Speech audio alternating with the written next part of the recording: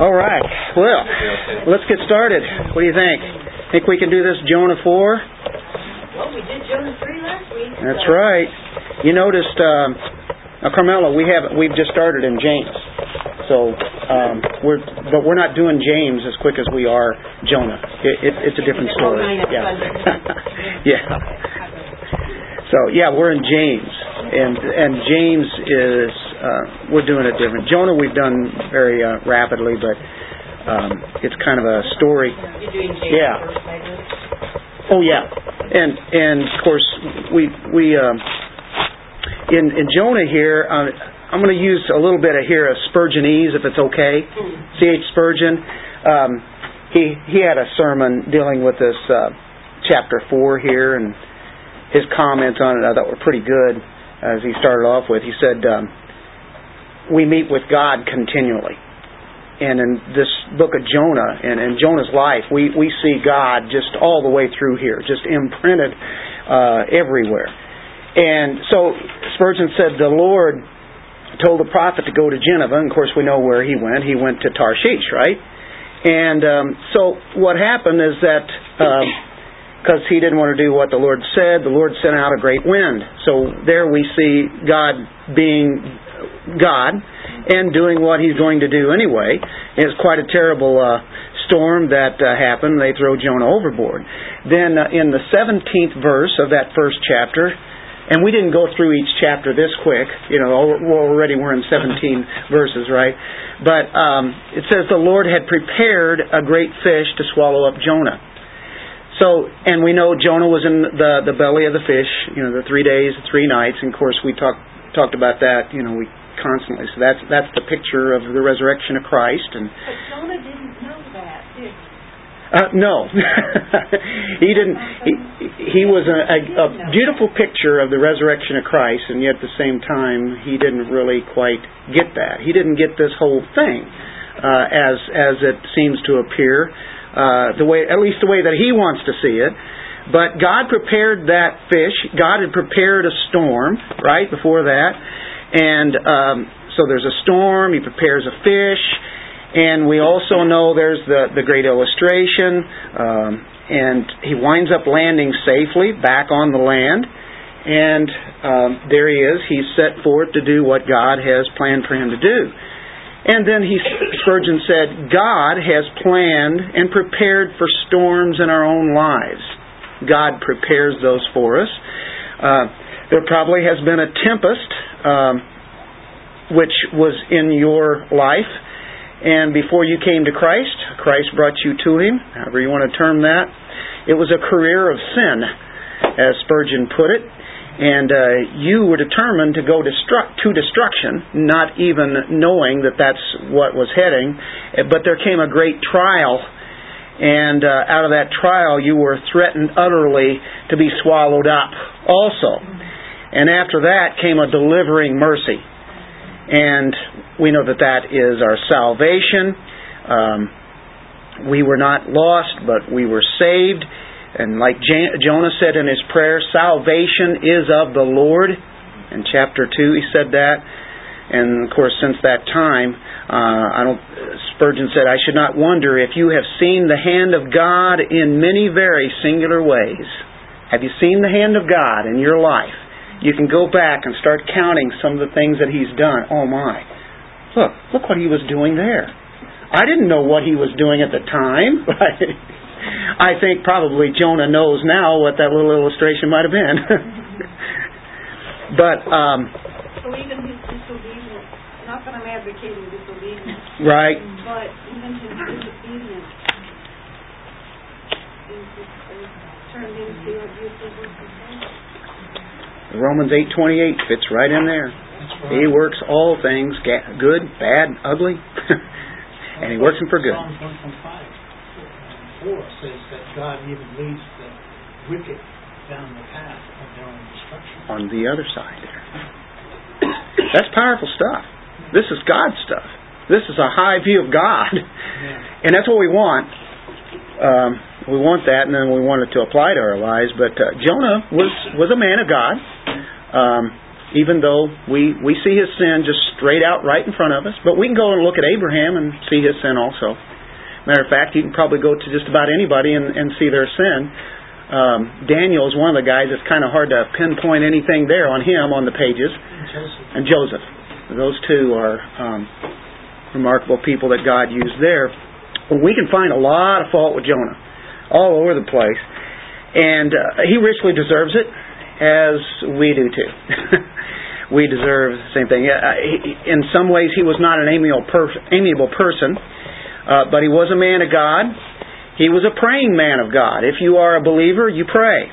And sometimes you get into real bad situations where you really have to depend upon God. So he's a man of prayer. He's a man of faith. He does believe God. He knows God. And he knows that he is to honor God. But sometimes when we don't honor God, we have just disobeyed Him, and of course there's where sin is too. And Spurgeon said his fault mainly lay in that imperfect idea of God. There were things that he thought the way that God should have acted with, and he didn't do it the way that he wanted. And so there were things in his thinking that had to be shaped up, even though his theology is very good. Very good. I know I wasn't here when you began, Jonah, and I missed all the introductory notes. But has there been anyone who stated what they believe Jonah really had against the Ninevites? It's not just a nationalistic thing. Oh, we're Hebrews and they're Ninevites. But was there something more personal? Because it almost seems like it's a personal unforgiveness, or I don't want to say unforgiveness, but dislike. Yeah, it's almost on a personal level. Well, I think you hit it on the head in the sense that there's definitely a nationalistic aspect involved. He is of the Jews, and that's who God really, and actually they're supposed to take that to the Gentiles. There's another thing in that he knows, as being a prophet, that the Israelites have a lot of prophecy against them. And there's a lot of judgment that has come and that is going to come. And it's going to be here, there's going to be a repentance granted to these people who are Gentiles. So that makes the Israelites who had this position, it's like they lose that in that sense for this time being. That would be another reason. Were they warlike people, or were they were the worst? They were the worst. They had mountains of skulls out in front of their door to their outside the walls. They had mountains of skulls. They were ruthless people. That's a good word to put it. You know what? God had never required this of one of His prophets before. He had never sent anybody out to the enemy. This is total enemy, not a mixture. It's all Gentiles, and not only Gentiles, but cruel enemies. And this is where God is sending Jonah. So right. From a human standpoint, you can kind of understand that when they repented, it just shook Jonah up. They really deserve judgment. Yeah, and they did. And they certainly did. And you would think, and God brings judgment, and He's done it on every nation and every empire. He will do it with this country. It will happen. And all of the kingdoms will come down. There's one kingdom that that is eternal. And of course, but you're right. I think there are a lot of reasons, and it is a personal thing, and that's what God is going to get at him in chapter 4. It turns into him personally dealing with Jonah and his problem. And it's no longer, there they are. Howdy. Good to see you, Christy. Hello. We got 3 of them there. Good to see you guys. Fantastic. You guys more than doubled. Or almost doubled, right? I guess take 3. Fantastic. Glad to have you. We connected on Facebook yesterday, so I'm not surprised, but you guys probably are. But it's great to have you. We happen to be in Jonah, and we happen to be in Jonah 4. And we just started. We're right on the introduction. So, and if somebody wants to get them, maybe make an outline or something, and they can kind of follow along. But anyway,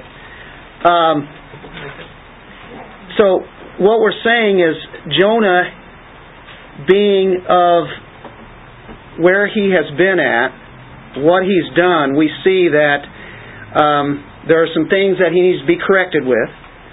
We know that he cried out whenever he was praying in chapter 2. He cried out for mercy, and that was quite a sermon. I don't think Jonah here, whenever we see him in chapter 3, he was not lacking in backbone. He went ahead and did what God told him, and his message was really not like, repent and you can be saved. His message really is God is going to bring judgment upon you. And that's really what God told him to do. If you'll look there in chapter 3, that's really his message. He's not wanting them to hear the mercy of God. His message, though, is given by God to tell them what's going to happen. And, of course, this had anything to do with that message? What's that? Do you think his appearance had anything to do with that message? Well, that's been suggested very highly, because he probably would have been bleached. Yeah. And he came into, and who knows, there might have been people have seen that whenever he was spit out by the fish. All of a sudden there he's on, we don't know. It was still 500 miles to go to Nineveh, but we do know that has happened in history where one man, it was reported back in the 1800s, who was swallowed up by a fish, and he lived to tell about it. The only thing is like a year or two later, and his skin had turned, and it did a lot of damage because of the acids that are in the fish in the digestive system that wants to dissolve what's in your stomach. And so God brought up that fish, though. Don't forget that. God made that fish. God sent the storm, and that's what's all behind this. I think God is, what Spurgeon was saying there, God is very conspicuous in this story. Would he have walked that 500 miles? That's probably what it is. Probably took some time, didn't it? He definitely was not flying on a plane. He was not riding in a car, so that really limits the speed that he's going to have, unless he was able to catch a hold of a caravan, and maybe they give him a ride on a camel or something. I can hardly imagine walking. Well, Some place you don't even want to walk. yeah. And there are some people who walk across the United States. You've heard of some of them, and now that so it can be done physically. Imagine with the heat and all the extremities that can happen. So he's doing some pretty amazing things here to do what God told him, and at the same time, God is causing this. So he says, okay, and here's what I like the way that Spurgeon did. So we'll notice first that God is in our comforts. God is in our comforts. God, in this chapter 4, prepares a plant, a gourd, as some say. And he did that. Secondly, God is actually in our bereavements and losses. He is in those. God prepared a worm. God prepares a gourd. God prepares a worm to eat that gourd or that plant. And Spurgeon went on for a third one, and he said, God is in our heaviest trials. God prepared an east wind, pretty violent, bringing on that scorching heat in that Sirocco wind. So do you see what God has done? He supplied the plant, then He supplied the bereavement, preparing the worm. He gives us the heaviest trial sometimes. And then fourthly, and it's not in the text, Spurgeon says, in words, but the very essence of it here is that God prepared Jonah. Do you get that? God was preparing Jonah. And there's three things. We know there's the gourd, there's the worm, there's the wind, right? And then there's the preparation of Jonah, that he would be a better man for the Lord's service, because evidently through all of this he was really having quite the struggle. Chapter 4 is going to show that. And Spurgeon says he needed to be taught as children in their infancy are taught by object lessons and things that they can see. So that's, the worm, the plant. So Jonah went to God's kindergarten. They had that word in the 1800s, huh? And to learn from the gourd and the worm and the east wind the lessons that he would not learn in any other way. That's why I borrowed from Spurgeon there. I thought that was quite fascinating the way he illustrated that. You would have thought that chapter 3 would have been the end of the book. We would be done. We would be starting on a new book this week. But no, there's a chapter 4. And it should have stopped because the mission was done. It was accomplished. Jonah did his job that God told him to do. He pronounced judgment upon them. And on the city of Nineveh. The mission was accomplished. The entire city was turned to God. And that's why it seems like the book should end. All is well at the end of 3. But there's a problem. The problem is no longer Nineveh. They've repented. They've been turned to the Lord. They have faith. God has saved them. But the problem now is Jonah. God had more trouble in a backsliding prophet than he had with an entire city of brutal, cruel, pagan sinners. Isn't that crazy? In his infinite knowledge, and to show that he knows us better than we know us.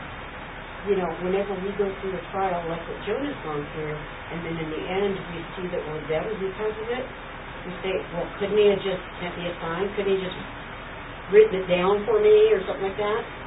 Well, yeah, he probably could have, but he knew better than we did that we wouldn't pay attention to it. Yeah, so he'll use these kind of things to get our attention. I think that's what this book is about.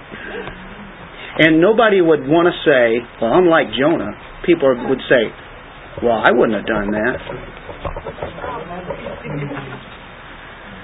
So, yeah, good thought there.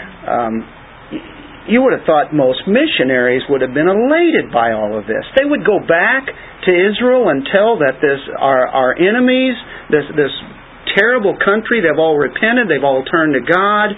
The whole city repented, the king, everybody. But most missionaries, I think, would like to maybe have done that. I'm not so sure if that would be the case, this being Nineveh. But in the first chapter, we had him fleeing from God. And in chapter 4, the last chapter, we see him flying right in the face of God. Because he's angry at him. Very angry. He's furious at God. And he is very displeased. Because why? The city repented. The city repented. Anyway, let's go to the Lord in prayer before we go into the verses here. Father, we thank you for this evening. Thank you for your word. Thank you for this story of Jonah. And even though in some ways it may seem so far removed from us, yet at the same time we all have Jonah in our own lives. And sometimes we don't have the compassion for the lost that we really should have. And so, Lord, we ask for forgiveness. And we repent before you where we have not been desiring to give the gospel to people who are lost, that don't know you. And Lord, any pride, prejudices that we have in our own heart, we want them to be broken. And you use the story of Jonah for each one of us, because that's really what this was about. Not this one man himself, but even a whole nation that he came from. and all believers of all time. Help us to understand thoroughly You and this great picture of ultimately Jesus Christ is the one who dies, resurrects, gives the gospel to us, and we're to go out into the lost world and distribute that news. And this is the good news that we have. In Jesus' name, amen. Let's read the first 4 verses. This is, I've got it in 2 parts tonight, basically. Usually it might have 3, 4 parts. Just 2. It's about Jonah being displeased and angered, and then how God graciously deals with this man of God. Verse 1, chapter 4. But it greatly displeased Jonah, and he became angry. He prayed to the Lord and said, Please, Lord, Yahweh, was not this what I said while I was still in my own country? Therefore, in order to forestall this, I fled to Tarshish. For I knew that you are a gracious and compassionate God, slow to anger and abundant in loving kindness, and one who relents concerning calamity. Therefore now, O Lord, please take my life from me, for death is better to me than life. The Lord said, Do you have good reason to be angry? He's praying this time after he has, this should have been a glorious thing. People repented. When he was in the fish, he was praying to God, and there was a deliverance. Here, he's praying that God would take his life while he's living, and there has been a glorious thing that just happened. What is with this Jonah? Well, he's quarreling with God. And it says here that I think you'd have to say, he's not a happy camper. He's not joyous at all. He's a poor evangelist. Oh, boy. Yeah, he has not the heart for it. That's a problem. I mean, what evangelist would not be excited for the whole city in terms of... You would think so? They'd be telling everybody, wouldn't it? But he was a prophet, and what he had prophesied had not come to pass. So I think that's the reason he wouldn't go around telling it. Well, I said it was the greatest prophecy, and it didn't happen. The judgment, yeah. The prophet's not going to tell you that. Yeah, it's almost like he failed. The first, it starts out, but it displeased Jonah. But my footnote says the literal Hebrew is, it was exceedingly evil to Jonah.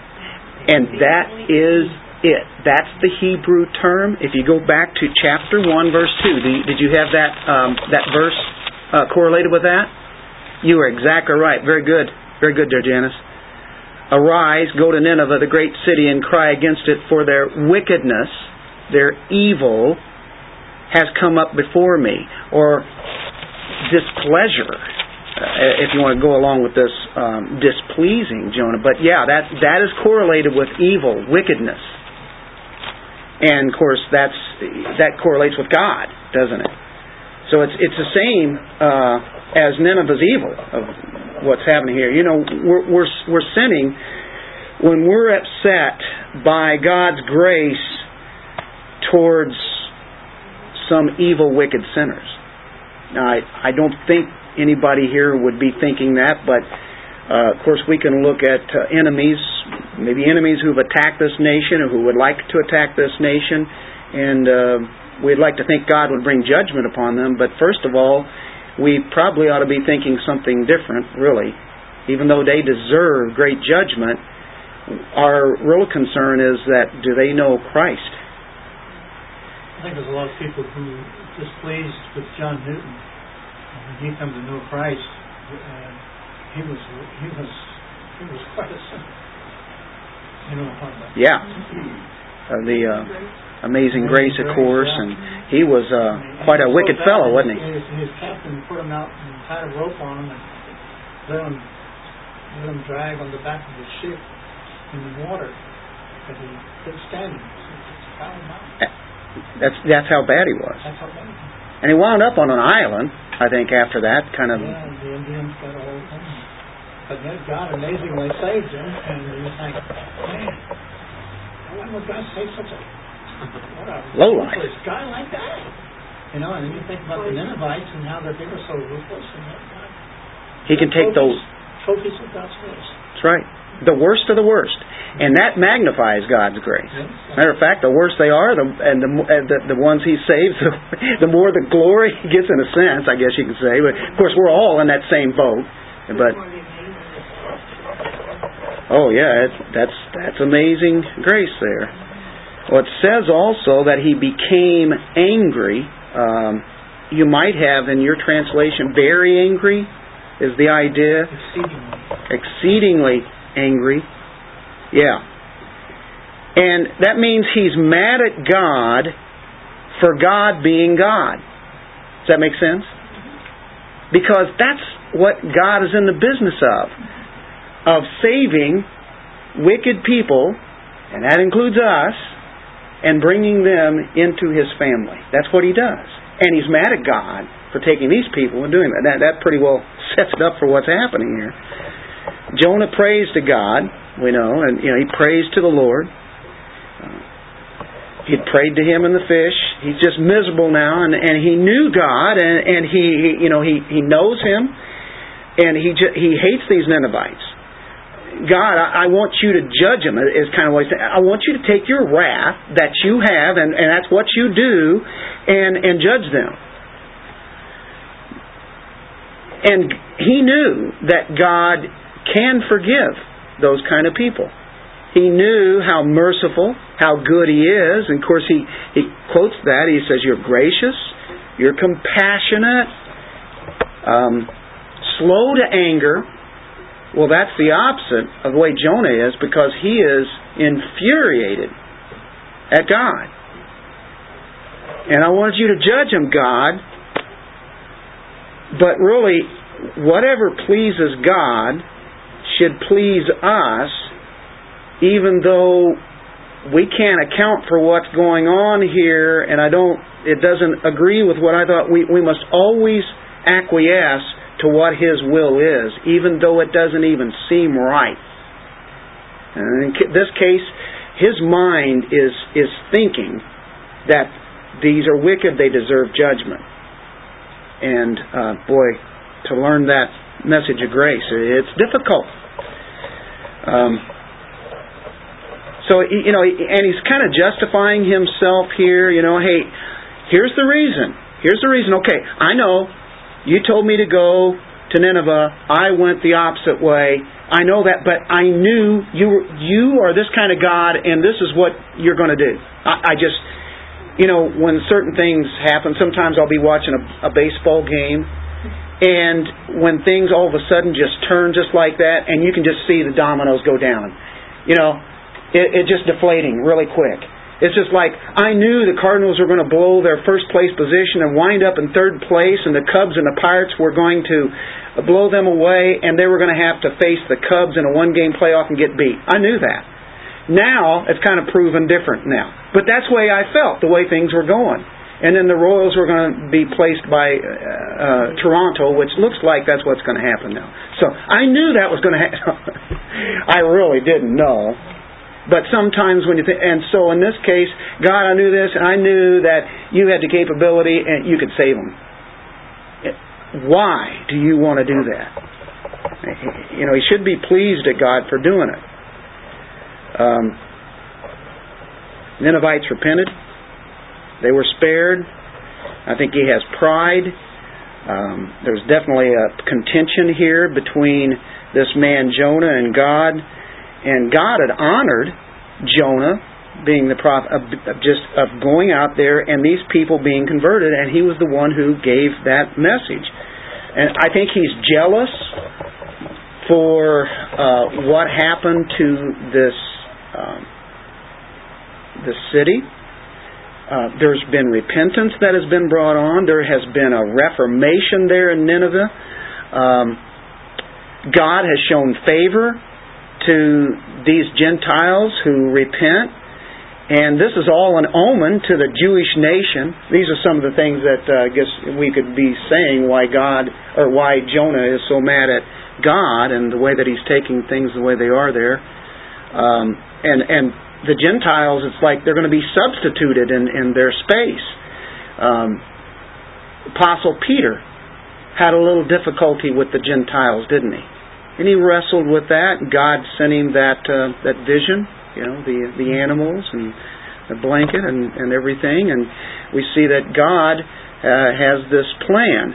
And Peter just couldn't believe it. And then he winds up realizing that this is what God has going here. It had been prophesied all through the Old Testament. And the Israelites were supposed to take that message to the nations. Jonah had a zeal for God, but not according to knowledge. Real knowledge, real truth. He had a zeal.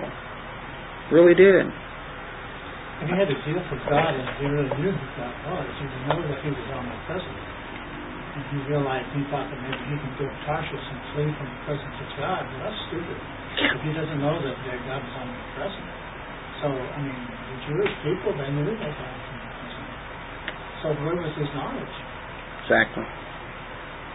Did he really think that he'd get... And you know what? Christians do this. You guys have known some people, maybe you yourself have done it, or just run away from God. And it can't happen.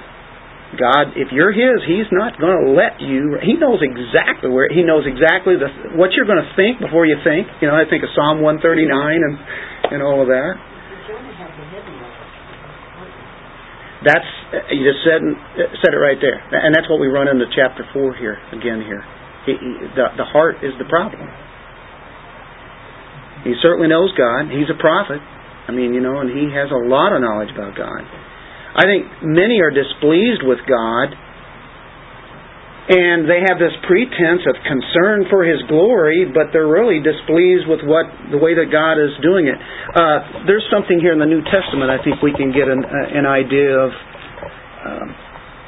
where this is at. And boy, we're all just so prone to this. It's not funny at all. In 955 of Luke.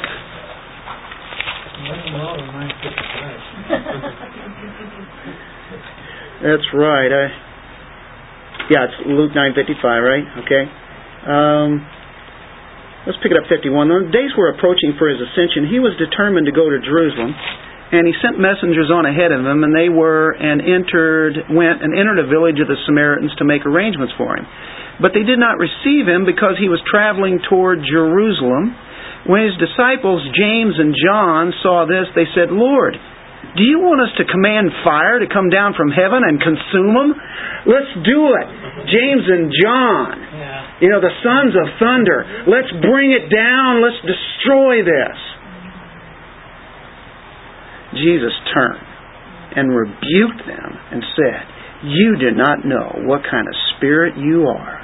For the Son of Man did not come to destroy men's lives, but to save them."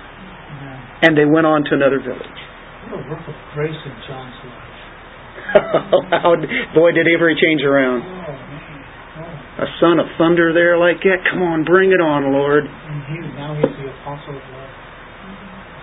The one whom Jesus loved. God does those things. That's what He's doing to each one of us. Through all the years that we've been Christians. Even before that, He was still working on us. And then we become Christians, and then all the way up to this very moment right here. God's working a work in us. Now, there are a lot of times when we would say, back off, God. He's there. And He might just let us do our little thing for a little while. But it's not going to win, is it? So anyway, Jonah thinks he has reason to complain, and of course you look at this story here, I wonder if Jesus might have said something there at this time. We don't have it. Look, it's just about.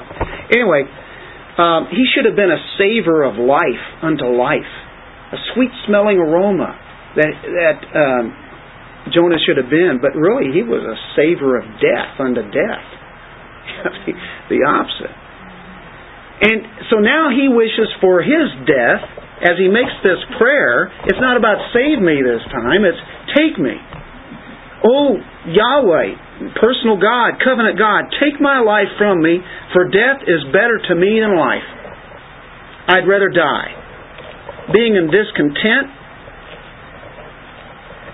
the corruptions got ahead of His graces, and he should have been praying for benefit by the mercy of God Himself, shouldn't he? Complaining, really, of the benefit of others by that mercy. What a strange sort of story, a man here, to dread success of the ministry he's just done, that God has done through him. And I think, it was like he was afraid of doing good by it. And, of course, it was pulled off like that. Please take my life. Eldon said, the prophecy that he had prophesied, he's right. He didn't want to face the Jews. He didn't want to go back to them again because his prophecy was out. They're going to hate him. And they would. He would have been better off to just go ahead and live with the Ninevites than to go back to the Yeah. And so he, even at this moment, he is just, okay, if this way it's going to be, just kill me. Kill me. Death is better than life. Wow, kill me. Really? I can't stand the Assyrians being converted. What about those people over there today? This is absolutely the worst nightmare, and he knew that nightmare was going to come. Boy, that's some attitude. That's a rotten attitude. It was a rotten attitude from the very beginning in chapter 1, and here we are at the end of the book, and he has a rotten attitude. And he wanted to be killed the first time whenever he's on the ship. Now he's wanting to be killed another time. And he'll say it again. So he wants to be killed. If Nineveh must live, then I want to die. Rather than see the glory of Israel transferred over to the Gentiles, just take me. This is it. The conversion of Nineveh. Who knows? He should have been giving glory to God and knowing, hey, not only in Nineveh, but this could spread to the whole kingdom. If it did in the city, why couldn't it just go ahead and go out throughout all the land? And him being out there preaching the same message that he had just given. But he wishes that he could die. Prejudice, pride. He cannot tolerate the magnitude of God's grace to this barbaric nation, an evil, wicked bunch of people. He'd rather be dead than people be converted to Christ or to God. And this is aggravated to such an extreme degree that, he would preach destruction, which is what he did. He's going to go on a hill now, and he's going to wait 40 days and hopefully watch it come and love every minute of it. Maybe he's thinking that's what was going to happen, and now he's realizing, and he says, okay, just kill me. There's a guy in the Old Testament that did that who was a prophet. If you turn back to 1 Kings 19, quite a prophet. Kind of almost the first of the great line of prophets in the sense of during the time of the kings, he's kind of known as one of the first. Although there had been others like Samuel and such, but when you think of the prophets, he doesn't have a book, but he did take on the prophets of Baal, and he won on that mountain. And in 1 Kings 19 verse 27, no. What did I say? It's 19:4. Okay. He's done his thing. And verse 3 says, he was afraid, rose and ran for his life, came to Beersheba, which belongs to Judah, and left his servant there. But he himself went a day's journey into the wilderness, came and sat down under a juniper tree, another plant, And he requested for himself that he might die, and said, It is enough now, O Lord, take my life, for I am not better than my fathers. Take my life, kill me. This is Elijah. And this is after he's been out, was that Mount Carmel, right? Where he's taken on the Baal prophets, and of course, just amazing miracle happened there. And then he's on the run because he gets scared of Jezebel. And here, then he's a day's journey and sits down and says, God, take me. I think this happens to us sometimes when we have been exhausted, drained physically, mentally, spiritually, psychologically. In every way, every drop has just seemingly been drained out of us, and we say, this is it. I quit. I don't want any more part of it. I'm tired of it. I'm exhausted. Forget it. You ever been there? Be there. You want to just give it up. You ever noticed it's usually, if not the same day, the next day, God changes your mind? Maybe a few moments. But anyway, He's ready to give it up. God comes in on this verse 4. The Lord said, do you have good reason to be angry? He just let God have it, right? Is doing good displeasing to you? That's Young's translation. I think that's pretty good. Is doing good. Evil because I am good? Say it again. Is your eye evil because I am good? That's good. That's what it says in KJV, right? Yeah. Yeah. Very good. God saved Nineveh because He was pleased to do that. Hey guys, how we doing? Good. Grab a seat. We're in Jonah chapter 4. We're at verse 4. Jonah chapter 4? Yeah. Glad you guys could make it. I don't know how. Are you off tonight? I quit. Usually work. You're what? Got fired. Whoa. It's good. I got another job opportunity lined up. It was a blessing. Today's been a real good blessing day for us.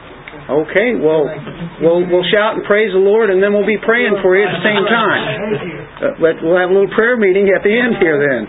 Good to see you. We're in Jonah 4:4. Jonah is displeased that God has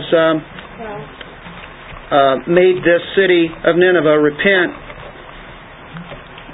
and Jonah's mad.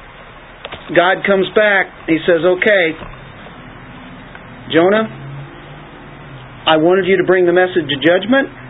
You did. They repented. They believed. They turned to me. I saved them. Now, my will was done. Are you displeased because I just did my will? Kind of goes along with the translation there. Are you displeased because I did what I was going to do? I had this planned out. This is the way that it was going to be. Doest thou well to be angry? Another translation may read. See how mildly the great God that we know of speaks to this foolish man at this time. And I mean, he has Jonah has a fallen spirit here, but yet God comes in with meekness.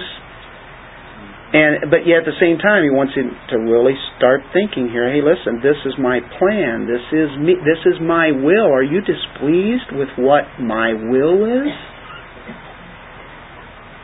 That's part 1. Let's go to part 2. Let's go into verse 5, and we'll read 5 through 11.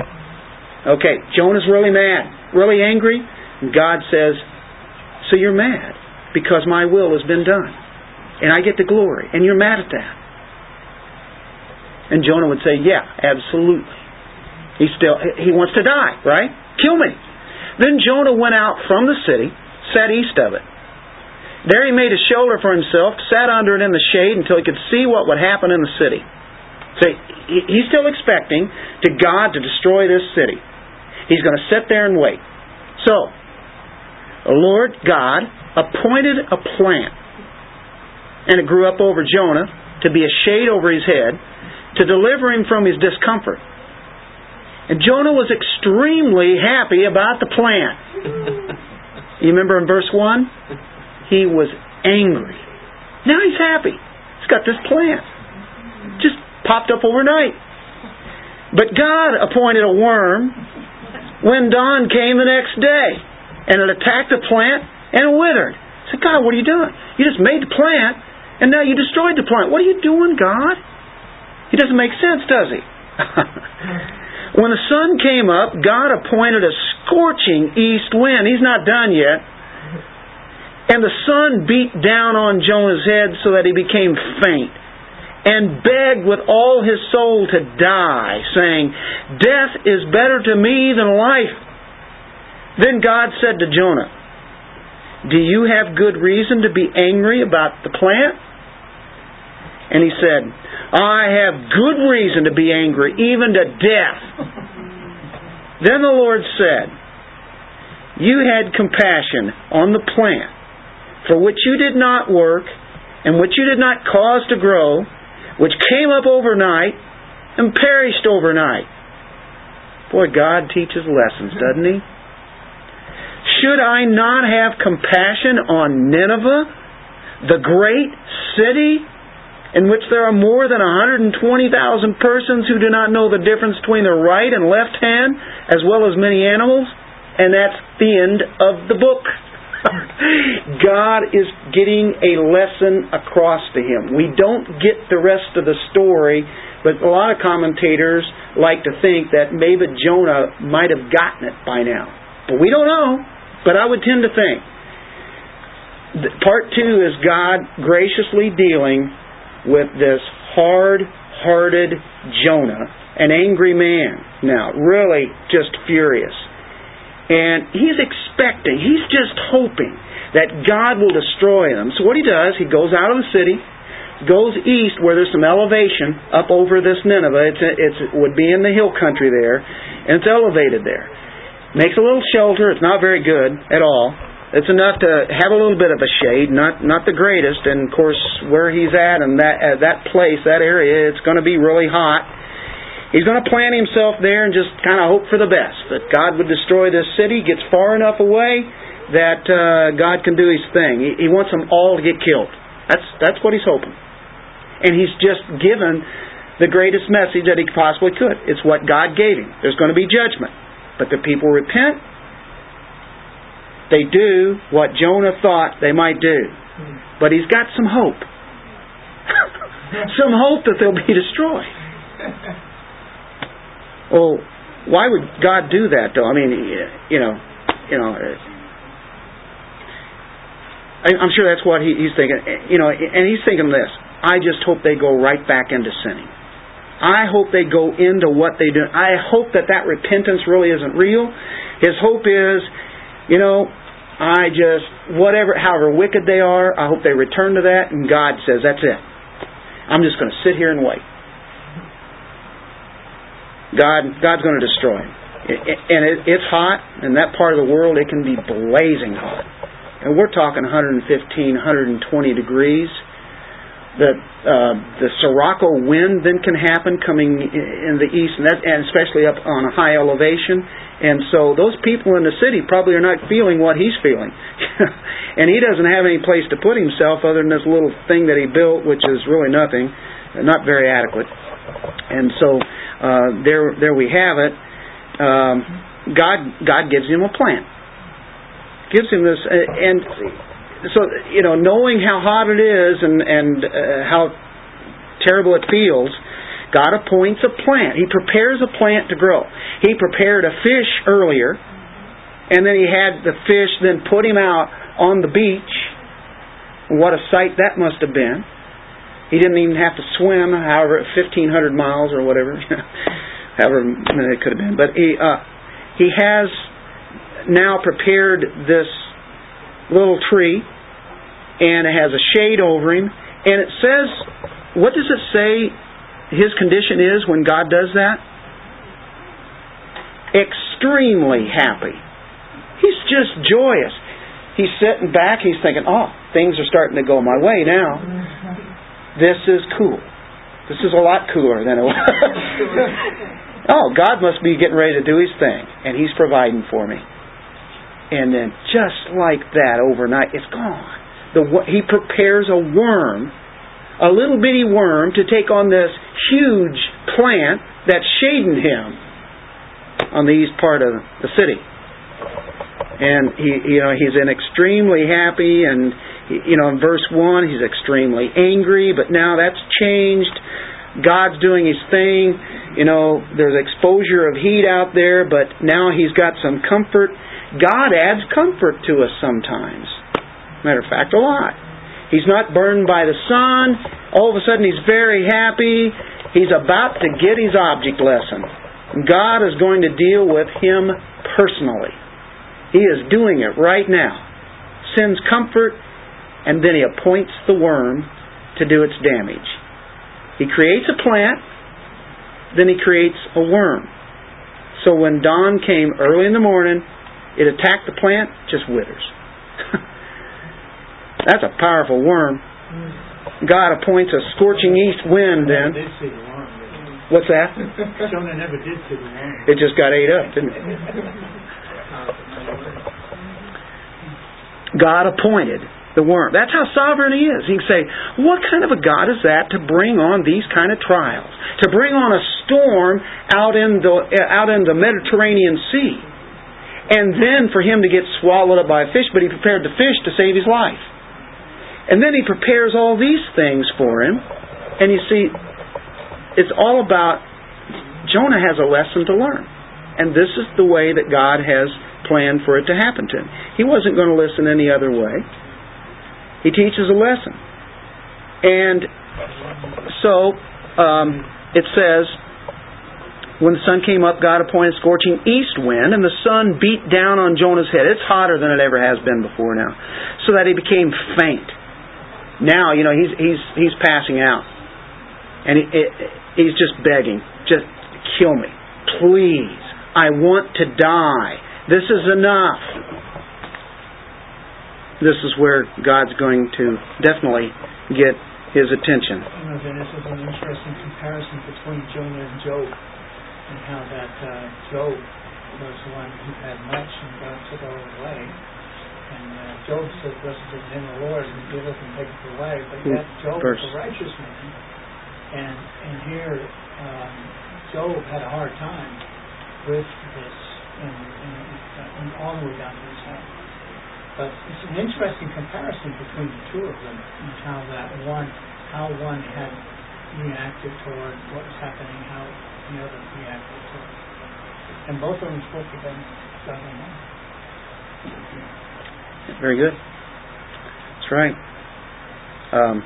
He should have said, blessed be the name of the Lord. God giveth and God taketh, He gave him a little plant, put over his head, and then He took it away. And the Lord speaks then. I think Jonah has been justifying his sin all the way through.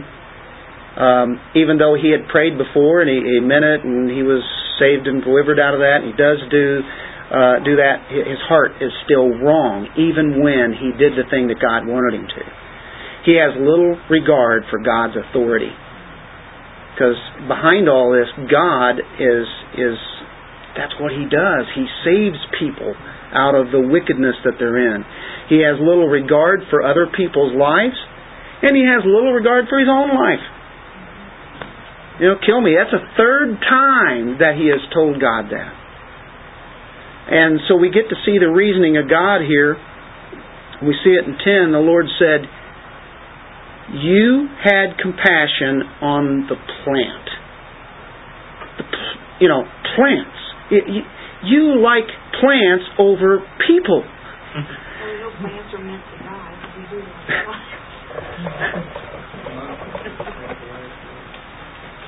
How about his comfort? He cared more, about the plants and his comfort than the people who were lost and their sins who had now repented. Really, Jonah? Are you serious? Are you really a prophet of God? Yep. God was even, Bob related this last week. I think you talked about Abraham when you had Sodom and Gomorrah and that city. And there's Abraham pleading 50 righteous, 40 righteous, 30 righteous, 20 righteous, 10, all the way to there. And of course, God in His gracious kept saying that, if you can even find 10. God knew there weren't 10 there. But it was like He was ready to spare Sodom. How much more, this city? And He did spare this city. But He didn't spare Sodom. How can Jonah be so callous and selfish about this? And so God just says, hey, you had compassion on the plant. You didn't even work for that. You didn't plan it. You didn't cause any kind of growth. And then, of course, it perished overnight. And He said, shouldn't I, who am God, have compassion on Nineveh? It says, the great city. As wicked and evil as they were, the great empire at that time, as much as it's populated, and He says, how can you be so concerned about your own comfort while a whole city is on the brink of judgment? A great city. There's a lot of this negative and sin allowed in our cities. And I remember with that prayer that those kids did around the pole. I don't know if you heard about that. The thousands of kids gathered around school, gathered around the flagpole. Oh, the flagpole. Yeah. And they started praying. Yep.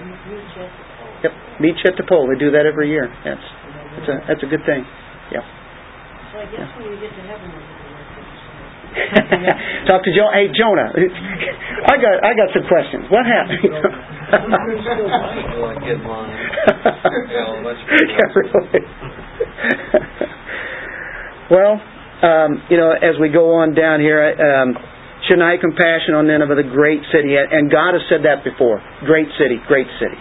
It was the city of the world. And of course we think of, we see the destruction of Babylon, which represents a lot of different things. But you see that how God is going to destroy everything that has all its glory in all the kingdoms and the cities and the countries, nations, and they're all going to go down, right? And they have all the way up to this time point. And of course we have this nation, and it too will be judged. There's where we come in, because now we are the ones that are to take what Jonah had and to go proclaim that too, proclaim the risen Lord, right? As Eldon was talking about last week, and that's the idea of this whole this thought here of Jonah and what happened. I made a comment last week, and I wanted to look a little bit further, and I'm not trying to make a big point, but this is such a great city. It's probably the city that's of the world at time, as far as the biggest city, and it was pretty huge as far as miles and diameters and such. And it took him how long? How many days to go through it? Was it the 3 days, right? And of course, his message 40 days, and then it'll be overthrown. So that's a pretty large place. If he averaged 20 miles a day, that could have been 60 miles in a diameter. I did make a comment last week, and I think it's actually more than the 120,000 people that are there. And the reason why that is, and I'm getting these, this is not from my own thinking. These are from commentaries. Calvin mentioned it, that these are ones that don't know the right hand from the left hand, and it's talking about the ones who would be very young that don't know. And some say 4 years old and on down, others say 3 years and on down. It's how quick kids can pick up, hey, this is your right hand, this is your left hand. And I read today Matthew Henry says 2 years. And Henry, yeah, that's right. Henry says that. So we're talking Matthew Henry, Calvin, Spurgeon said it. You can take some modern day guys and guys that are dead now. Barnes, I think, in his set of commentaries. J. Vernon McGee, MacArthur, on and on. And they do mention that the reason why is because this was such a huge city, they can't see that it would just be 120,000. Because there are reasons to believe this was at least 500, 600,000, even to 1 million people that were in this city. And so why would he mention 120,000? So that's the reason I said that, and it's neither here nor there, but what he's saying, if there's 120,000 innocent ones, and of course nobody's innocent, we're all born sinful, but think about the little 3 or 4-year-olds, they don't know things, right? And I'm not approaching an age of accountability here, but I am saying that I think what it's saying there, even them, he's saying, shouldn't I have compassion at least on these 120,000 little kids, 2 years old, on down, whatever, just that. And he mentions even the animals. So that's why they would say that, not pressing it, just saying, what he's saying is that, shouldn't I have compassion? Whether it be all of 500,000 or 1 million, or the ones even on the little babies, as he brings that out, and the animals who really are, in quote, in an innocence, right? That's how he's going to finish this with. And boom, that's it. And you think, hey, isn't there any more? But he was so concerned about his comfort, and just when we're kind of clucking our tongues at Jonah, God ends this book with a swift knockout blow, and he drops us right to the canvas. Boom! Jonah goes down, we go down. Pow! You lack my compassion for lost people. We really do. You say, well, I have a compassion for lost people. I really do. I do go to people. Yeah, we do. But I don't think it's enough. If we really had compassion, why aren't there more people here? I'm condemning myself here. I can give my $100, but I don't have to go. Yeah. That soothes my conscience. Well, That's right. Don't tell anybody about this good thing called Bible study. You can save them. That's right. God might save them. I think it's the same thing that Jonah was going through when the salvation was given to the people. If he began to look at all the hard work and all the troubles he was going to have to go through now for these people to be converted, because now somebody's going to have to get in there and begin to show them the right way to do it. And that's a long time. Not only that, and then it's a lot of purpose he put in for himself. And then he was a little jealous that he was going to go in and spread the word, and God was just going to forgive all of them. And it was going to be forgiven right away when he had been doing this, for a long time. And that's about grace, isn't it? And even though, we have an understanding of grace, that is really hard to grasp. Because we live... The sad part of this is that he went and told this message to a heathen nation, and they repented.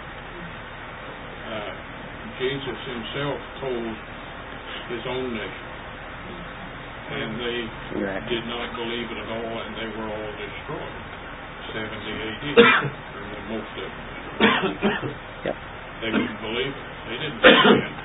They'd had God's word to them for hundreds, thousands of years on this same thing, and they just ignored it. Exactly. That's good enough. And they're still ignoring it. Right. I think the impact of grace there is incredible.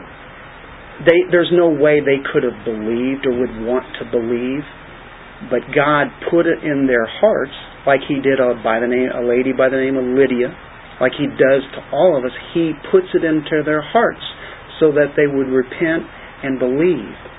He does that to some, doesn't do it to others.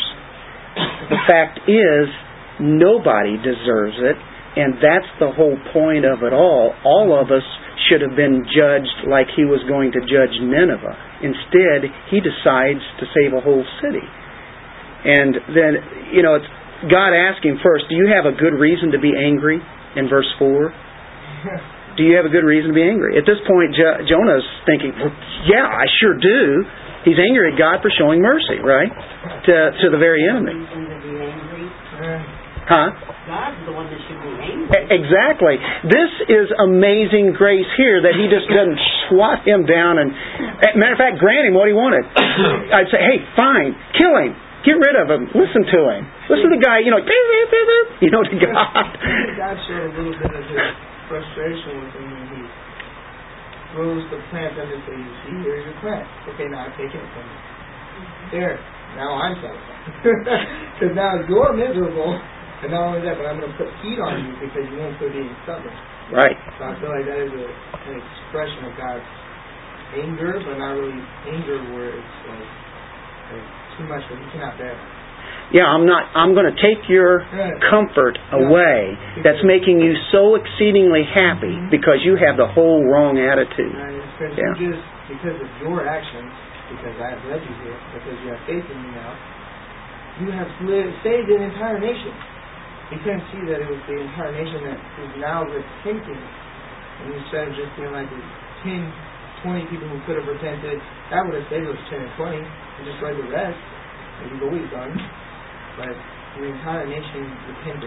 So it's interesting how that even relates to today's modern, even to us, and how we can be filled with so much joy and then just want it all to end.